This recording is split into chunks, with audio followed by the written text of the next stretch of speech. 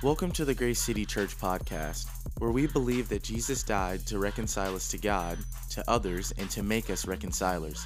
We're so glad you're here, and we pray that wherever you're watching, God is doing transforming work in you through this message. My name is Will Plonk. I'm going to introduce myself, and I would love the chance to get to meet you. We do, like Sarah said, believe churches to be family. We think this moment matters deeply, and we also think the way we live together in community and with love matters deeply. And so we would love to get to know you. Jonah's been quite a book, in my opinion. It's one that'll mess with you a little bit if you read it. Ehud wrote a paper on it. If you want to ask her, she'll give it to you. She really did. But it's quite a book, and it'll mess with you. And I hope you've been able to hear and listen to God some in this series. We got 2 more weeks. I'm just looking at the first 4 verses of Jonah 4, and then we'll finish it out next week and even have a time, kind of open mic, for us to respond in regards to what God's taught us, which will be special. But let me pray. We'll get in this morning. Father God, I've got the privilege of studying, just sitting in Isaiah 55 recently, and a lot of it's been hitting me. The idea of why would we spend money on what is not bread or labor on what doesn't satisfy? That we should listen to you, come and eat what is good, delight in the richest of fare. Thinking about how your word doesn't come back empty, but instead accomplishes the purpose for which you sent it.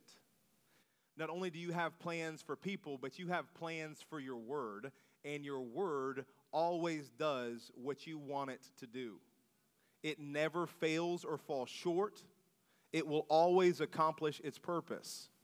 Lord Jesus, we come this morning in hopes that we would all have receptive hearts and minds and hands to the purpose that you want to accomplish through your word. We read it. We believe that it's infallible and inspired and inerrant, that there's no other document like it, that it has the ability to tear apart joints and marrow, to get into our soul and spirit, to show us the deepest parts of us that we need to bring before the throne of God. We believe that every person who is a saint will be built up by the Word of God. We believe that it's bread. That man doesn't live on bread alone, but on every word that comes from you. Jesus, may you accomplish everything you want to accomplish this morning through your word. We do ask these things, and we want to come humbly. All God's kids said, amen. I want to talk to you about the conscience today. Can you say conscience? I'll talk to you about the conscience today as we look at the first 4 verses of Jonah chapter 4. The conscience is the moral faculty given to every human being, regardless of religious or cultural background, that is to allow us or enable us to discern between what is right and wrong, what is good and bad. The Greek word is sunadesis. It's a compound word, sun meaning with, desis meaning knowledge. It's the faculty we've been given to acquire knowledge about morality. It's to point us to what's right. But the conscience can become mistuned, misaligned, so that it misfires. The conscience is kind of like a compass. So if you'll come back in time with me for a little bit, way before there was Apple Maps on your phone or a GPS in your dash or MapQuest on your computer, all the way back even before there were many road signs, when you had to get to a destination solely by knowing the coordinates. The compass would have been the tool that you needed to get to where you were going. The one you would rely on the most, the one that could tell you how to get to where you needed to be. But if it was broken or wrong, mistuned or misaligned, instead of being the tool that would aid you to your destination, it would actually assist you in getting you more lost. So here's the question I want to ask to all of us this morning. Is your conscience tuned to the person of the Holy Spirit and the authority of the Word of God? I want us all to think about this. Is your conscience tuned to the person of the Holy Spirit and the authority of the Word of God? Because if it's not, you might be like Jonah, thinking what's good is bad and what's bad is good. What's right is wrong and what's wrong is right. And instead of headed to your final destination, your heavenly home, you might be running towards lostness. Jonah 4:1 says, "But to Jonah, this seemed very wrong." Everybody say wrong. This seemed very wrong, and he became angry. So if you're just jumping into us mid-series, Jonah is a subversive story about a rebellious prophet who hated God for loving his enemies. Jonah had received a call from God. This prophet received a call from God. Instead of obeying, he ran literally in the opposite direction to Tarshish. He got on a boat. God sent a storm. That storm stopped Jonah in his tracks. He got hurled into the sea. God sent a fish. That fish grabbed Jonah, and that fish vomited Jonah back on track. Jonah gave a dismal sermon to the Ninevites, but nevertheless, this dismal sermon still resulted in mass revival. Literally, thousands of Assyrians are repenting from their sin and turning to believe in God. And that's chapter 3. And then chapter 4, verse 1 says, "But to Jonah, this seemed very wrong, and he became angry." But to Jonah, right now, what he's doing is calling what God did bad instead of good. God says, this is my will, I'm accomplishing this, I'm doing this, and to Jonah, it seemed very wrong, and he became angry. You see, Jonah's conscience is mistuned. It's misaligned, and it's misfiring. Look at verse 2. He prays to the Lord. "Isn't this what I said, Lord, when I was still at home? That is what I tried to forestall by fleeing to Tarshish." Like, listen, like this prayer is such a selfish, self-focused prayer. Literally, in the original, the word I or my is used 9 times. In the English translation, it's used 4 times. Jonah's like, this is not what I wanted. See, I tried to stop this. I didn't want you to do this. Why are you doing this, God? It literally is like Jonah was like looking up to God, wagging his finger at God, saying, I told you so. I don't know what kind of home you grew up in. Look at your mama, say, hey, mama, I told you, you said, shoo. You talking back? He's like, God, I done told you so. See, this is what I was trying to avoid when I was fleeing to Tarshish. This is exactly what I didn't want to happen. I can't believe you would do this for those people, those Assyrians, those skin-flaying, violent, gossiping, faction-having, pagan worshiping people. How could you do that for them? To him, it seemed very wrong. I don't know about you. You ain't ever like, how could God do that for them? That just don't seem right. You ever feel that way? God gave her a boyfriend? No. Then they done getting engaged, and then now they getting married, and he's a good guy. God, do you know her? No. Yeah, some of y'all don't know what I'm saying. You know what I mean? Like, no, I cannot. But like, you gave him the promotion? But I know. I seen him. Like, they got a house. They newlyweds. We've been in the game for a minute. Their parents bought them a house. Why don't my parents buy me a house? That might be personal, right? Like, I was having a conversation the other day with a church planner in town. He's just a couple years in, and but he's a local guy, and he was just telling stories, very encouraging, over coffee, because that's how pastors, we're saying we drink coffee together and read the Bible. And so anyways, we're talking, and he's telling me a story, and then he gets near the end, and he's just like, and then God just kind of miraculously provided us this building. I was like, yeah. Cool, man. I mean, that's great God did that for you. You know what I'm saying? It's like, that is great. Yeah, okay, God. It's like murmuring, grumbling against what God is doing for somebody else. Why? Because we think we know what's right. We think we know what's good. We think we know what God should do. And here's one of the things that's very interesting in Jonah right here. One of the things you see is Jonah was reluctant to obey God, because he was afraid his obedience would result in an outcome he did not desire. So he was hesitant to obey because he felt like he had determined the way in which things should go if he did obey, right? So for some of us, right, like we go, I know the way things should go if I get involved in the church or if I get involved in community. This is how they should treat me. I know how it should go. We've determined that. We go, I know how people should respond to me if I confess sin. They should respond in this way. If I serve, then I should be appreciated or thought of in this way. If I stand up for whatever is like morally right at my workplace or my business place, then this should happen. We've determined what the outcome should be of something in whatever situation it may be. We think if we read our Bible, then we should feel this way, or our life should go that way. If we pray for our sick family member, then God should respond like this. What we have done is we've put ourselves in the place of God, trying to say that we should be the one who determines the outcome of what is good and evil in the world. But what I want to say today is that's not our job, family. That is God's job. God is the one who determines and decides what the outcome should be. God has called us to faithfulness. He has promised us fruitfulness. But the type and the timing of the fruit is up to God. He's called us to faithfulness, and yes, He has promised us fruitfulness. But the timing and the type of the fruit He provides, the outcome, is fully in the hands of the Lord. It is not for us to decide, but for sometimes we get all backwards trying to say the ending is wrong because we are putting ourselves in the place of God. We think we know what is good.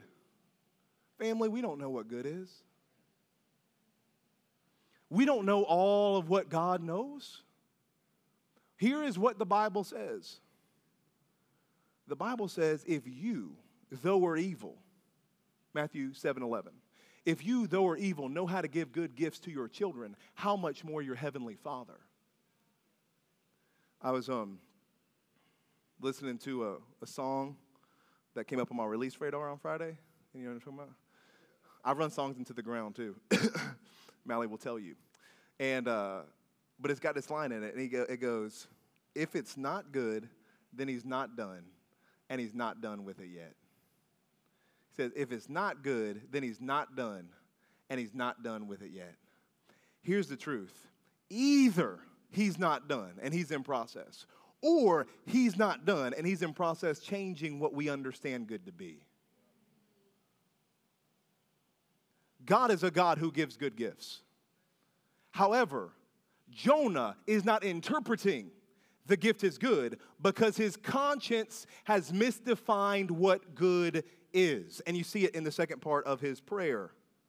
He says, isn't this what I said when I was trying to, still at home, when I was trying to forestall by fleeing to Tarshish? Then he says, I knew that you were a gracious and compassionate God, slow to anger and abounding in love, a God who relents from sending calamity.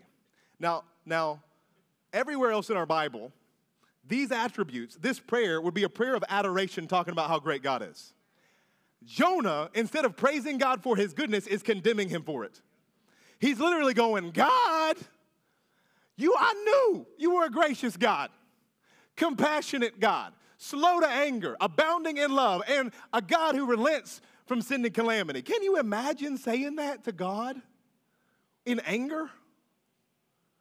God, I knew it. This is his tone. I knew it. I didn't want to do it because I knew you were compassionate and gracious, slow to anger, abounding in love. Man, you relent from sending calamity. God, can you imagine? Yet for Jonah, what is good about God has become bad to him. His conscience has become distorted. It has become twisted. It is mistuned. It is misaligned. And so now Jonah in this moment is calling what is good bad and what is bad good. But here's the thing, family, and I want you to hear me say this. Your conscience is only as reliable as you have yielded it to be tuned by the person of the Holy Spirit and the authority of the Word of God.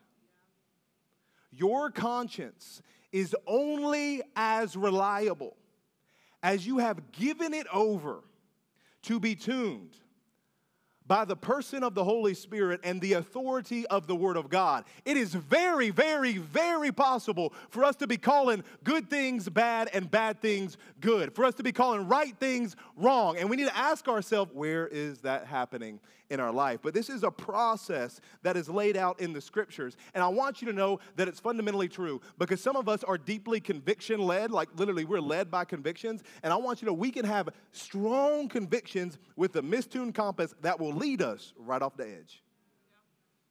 Right off the edge. And Paul says this in 1 Corinthians 4:4. He says, my conscience is clear, but that does not make me innocent.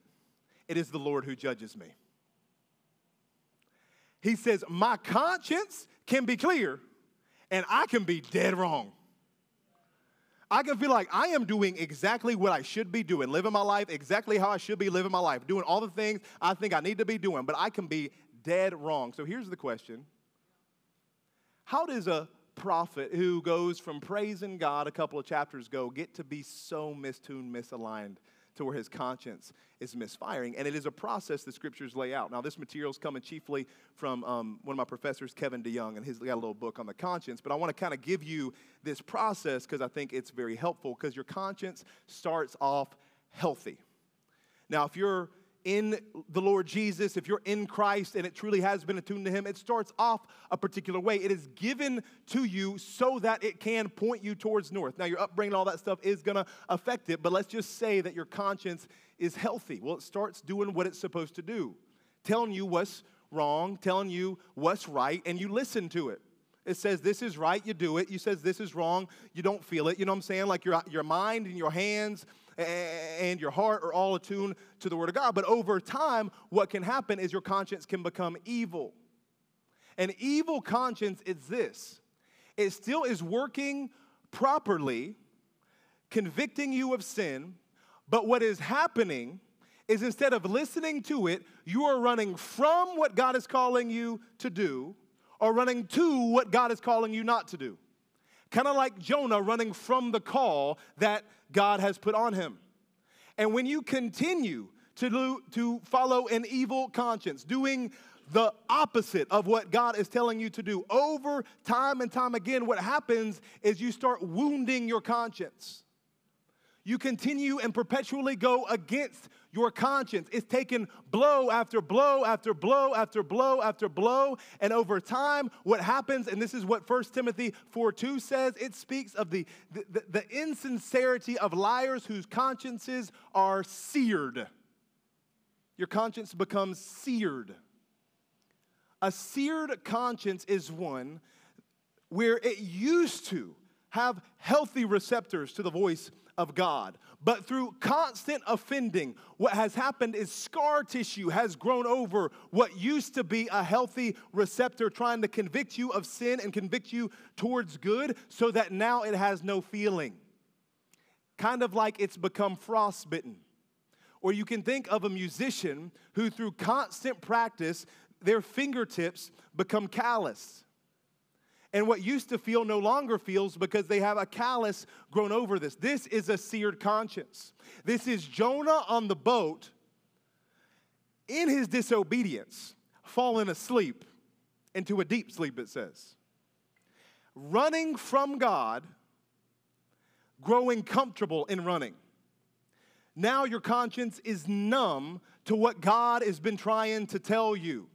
The signs the Holy Spirit's trying to get at you. Your conscience has become numb to it. But here's the thing, is the conscience doesn't just stay numb. After a time, it actually becomes defiled. Let me read you a verse from Titus chapter 1. Verse 15 says, to the pure all things are pure, but to those who are corrupted and do not believe, nothing is pure. In fact, both their minds and their consciences are defiled or corrupted. A defiled conscience is a conscience that calls what is good bad. It's a conscience that calls what is bad good. And here's what you need to hear, family. Your conscience is only as reliable as you have yielded it to be tuned by the person of the Holy Spirit and the authority of the Word of God. Right now, Jonah's conscience is defiled, so he is calling the attributes of God bad when they're good. Now, let me make it plain, all right? Y'all know I'm a pastor who likes application, so we're going to get into it. For many of us, we're not aware of the ways in which what we have convictions towards or beliefs in are actually not what God thinks at all.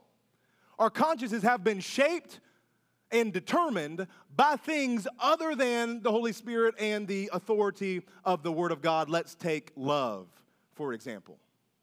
Many in our culture, in the Christian spheres, still want to define love as giving people the ability and the acceptance to be able to define their reality in whatever way they want to, and that it would be hate to interfere with the things that they are trying to do and try to correct them in accordance with the Word of God.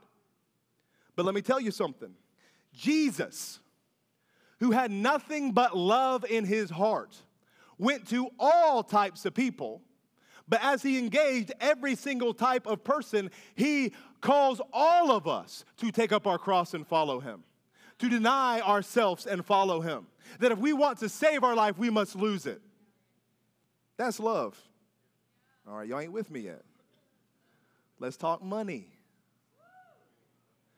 For many of us, we are saving, investing, and spending in alignment with our own purposes and desires, or in accordance with what some financial guru has told us who has no real care for the Word of God. And so our whole view on money is being shaped by some sort of like American worldview that says we just need to go up and to the right our whole lives. Let me tell you something. That is not the way the Bible reads about money. That's not even close to the way the Bible reads about money. But for many of us, like we're just buying what the world's saying. All right, how about politics? You know, all right, Jonah said, come on. All right, Jonah. How about politics? For many of us, our whole political views are being shaped not on the Word of God, but on what some sort of political pundit says. So we buy either side's political agenda wholesale, allowing them to package our ethics rather than the Word of God to package our ethics, which would demand us to reject what parts of both parties are saying. Where are your ethics being packaged? Where's your morality being defined? By the person of the Holy Spirit and the authority of the Word of God? How about just simply this? God wants me to be happy. For some of us, we think that is the number one thing God wants in our life. God wants me to be happy. God wants me to be happy. Jonah is not happy, fam. Like God did not want Jonah to be happy, clearly, because everything Jonah was trying to do, God's like, we're doing the opposite of that. But for some of us, we go, man, I'm not going to do this anymore. Why? I just don't like it. It don't make me happy. And I know God wants me to be. Where's that verse? I would love to, all of us, if we could find it, maybe if we work together, we could come up with it and then start a whole new church. You know what I'm saying? Like, God wants us to be holy. He wants to be set apart for his special purposes. Now, the joy that we can find in God is unlike joy we can find anywhere else. But that joy does include self-denial. It's not only self-denial, but it includes it. Now, it can be big things and little things, right? There's some big things. It can be little things. It can be, step on my own toes, subscriptions to different streaming outlets. None of our consciences are bound on that. Everybody's like, yeah, I can use the neighbor's thing, and I can use my great-great-grandfather who doesn't live anymore. I'll use their Netflix subscription. That's cool. It works, right? Some shows we watch, we go, might bother you, don't bother me. Maybe the reason it doesn't bother us is because our conscience is defiled. Now, it doesn't mean that necessarily. And I want to be tactful and bring some nuance. But one question I want to ask first is this, because I think it's an important question for us to sit on. I really want you to consider it. Are there ways in which the Holy Spirit used to convict you of something or to something that you no longer feel the conviction? Are there ways in which, this is specifically for Christians who've been in the game, right? Like, are there ways in which the Holy Spirit, you used to feel him convict you to do something or to convict you of something, to run away from it, but you no longer hear that voice anymore? If there is an area you can think of, you just have to ask yourself the question, why? You got to ask yourself the question, why? Now, again, it doesn't mean with absolute certainty that your conscience is defiled. It's very possible that the life you were in, there could have been legalism attached to it. There could have been self-righteousness attached to it. Just could have been false beliefs attached to it. And so over time, your conscience has actually changed through spiritual maturity, edification, and coming under the person of the Holy Spirit and the authority of the Word of God. That is a reason you could no longer feel conviction. But let me just be real, family. If you used to feel convicted because you used to feel like God wants me to dine with him in the Word and pray and enjoy him, and you're like, but now I've grown past that. That you used to feel like he actually wants my whole life. He wants me to love my neighbors and my coworkers and to share my faith. He wants me to show mercy to people who need mercy, to help those who need some help. I'm just guessing. But I doubt that's because you've matured past the need to read your Bible, share your faith, serve people, and enjoy community. That's more likely that your conscience has gone from evil to seared to defiled, and now it's changed for you. I don't know what area it might be, but I just know that for many of us, that's true. God gives us this compass that's a conscience as a gift of grace in order that he can point us to what's north, that we might see the sun. Hebrews 12, verse 1 says, since we're surrounded by such a great cloud of witnesses, let us throw off everything that hinders us and the sin that so easily entangles us. And let us run with perseverance the race marked out for us, fixing our eyes on Jesus, the pioneer and the perfecter of our faith. That's what the compass is for, that it might point us to Jesus, that we might see what's right and wrong, that we might see Jesus, that we might love and enjoy Jesus, that we might hope in Jesus. That's why we have a compass. We want to throw off the sin that wants to deceive us, to twist us, and to harden us. Hebrews 3:13, that we might get a better glimpse of Jesus, that we might have a tool to get us online and on track with the only thing in life that can satisfy, the one who came to bring life and life to the full, the one who brings salvation, the one who brings hope. It's Jesus.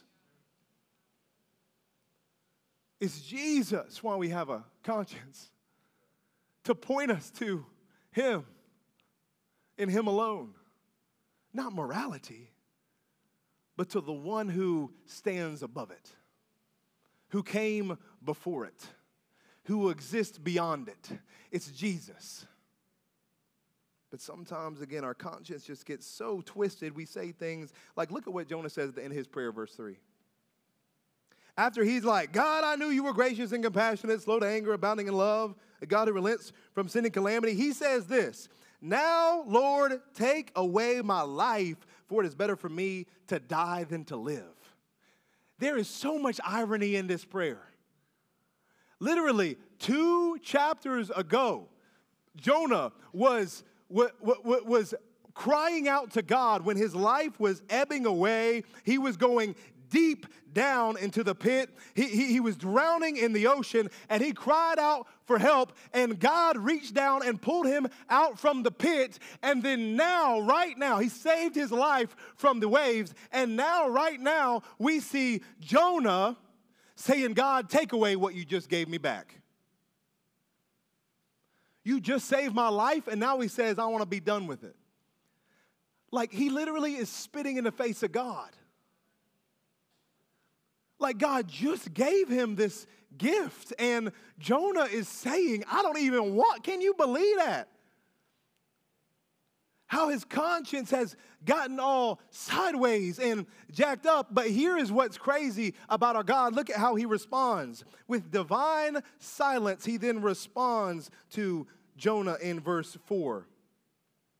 And he responds in the way that his son, Jesus, when he walked the earth, often responded. He responds to Jonah's question with a question. But the Lord replied, is it right for you to be angry? Do you hear it? Is it right for you to be angry? He's saying, Jonah, your conscience is mistuned. Is it right for you to be angry? It's not right for you to be angry. It's right for you to be praising. These things you're despising are the things that I am. The things you're condemning God for is everything he is. And not only is he that for the Ninevites, but he's that for you. Like Jonah, again, couldn't handle the fact that God would show grace to the Ninevites, these people, these Assyrians, these bad people in his mind, because that feels so offensive to him. And I feel like God in his graciousness is just like, I'm everything that you hate. I am that to you, Jonah. And if you had your conscience tuned rightly, you would realize that it's not just offensive I saved the Ninevites, but it's just offensive that I would save a rebellious prophet like you. It's not just offensive that God would save the people who were just out there putting the world on fire, like addicted to all sorts of different things and not caring about anything and vehemently opposed to God. It is offensive that God would save self-righteous people who grew up in church. That's offensive. The gospel is offensive. That's just what it is. It's offensive because God's gracious. Gracious means that he shows unmerited favor, undeserved privilege, that he dishes out gifts to you that you are in no way worthy of. You could never work to get them. You could never strive hard enough for them. And he just wants to give you grace. He's offensive because he shows compassion to you. He does not treat you as your sins deserve, but instead delivers to you mercy, delivers to you forgiveness. He's slow to anger. Slow to anger. Man, the book of Jonah teaches us he's slow to anger. Jonah be running the opposite direction, God pursues him. He sends a storm. Thrown into the sea, God sends a fish. Vomits him on the land, a dismal sermon. And God's still pursuing Jonah, being patient with his stick-neckness. Can you just imagine how many times we've turned our back to God, stuck our arm out against him, even as a Christian, walking with him, but not living like it, living all sorts of different ways, and he's still slow to anger and patient with us? It says he's abounding in love. That's that word hesed, that hesed love, that covenantal love, that redeem you from your sin kind of love, that buy you back kind of love, that run after you and never stop kind of love, that commitment to you no matter what kind of love. He's abounding in it, meaning he ain't ever going to run out of it, meaning you can't exhaust the end of the grace of God. Instead, he going to keep coming for you, keep running after you, keep loving you, keep being merciful to you, keep helping you. And he relents from sending calamity. He relents when we repent. There is nothing we have to do. And for some people in this room, I believe you have never, Ben, you can come on up. I believe you have never enjoyed what it's like to have your conscience tuned to the person of the Holy Spirit and the Word of God. And I just want to tell you today, there is nothing like it. Because to have it tuned isn't you going and doing all this work. It truthfully is yielding it to the one person who has the power to grab a hold of your heart and change your affections. The one who literally shed his blood, died on a cross, that he might make you a new creation and give you new affections and clothe you in the righteousness, the goodness, and the mercy of God. And I just want you to know it's an incredible way to live with your conscience tuned to him, with that goodness laid over you. And for others of us, I just believe there's areas of our life where we might have grown comfortable in. And I just want to pray that today be the day that God says, let's get you back on track to enjoying your salvation and all that comes from it. Let me pray for us. Father God, we do thank you that there is no one like you. There's no one who is compassionate and gracious and slow to anger and abounding in love like you are. And I just pray we would have eyes this morning to see all of your character, all of your attributes, and all of your goodness. That in a sense, you would overwhelm us with how good you are. That we might see that, and that goodness might be the thing that compels us to be different. That compels us to say, no longer will I be hardened by sin. No longer will I call good bad. But today I will have what is good be good in my life because, God, you're the best thing. So, Jesus, I just pray that it would happen by your power, through your grace, for our good. We need you desperately. Thank you for listening to the Grace City Church podcast. Whether this is your first time with us or you find the Lord moving you to engage differently or just learn more about who we are, we encourage you to find us at our website,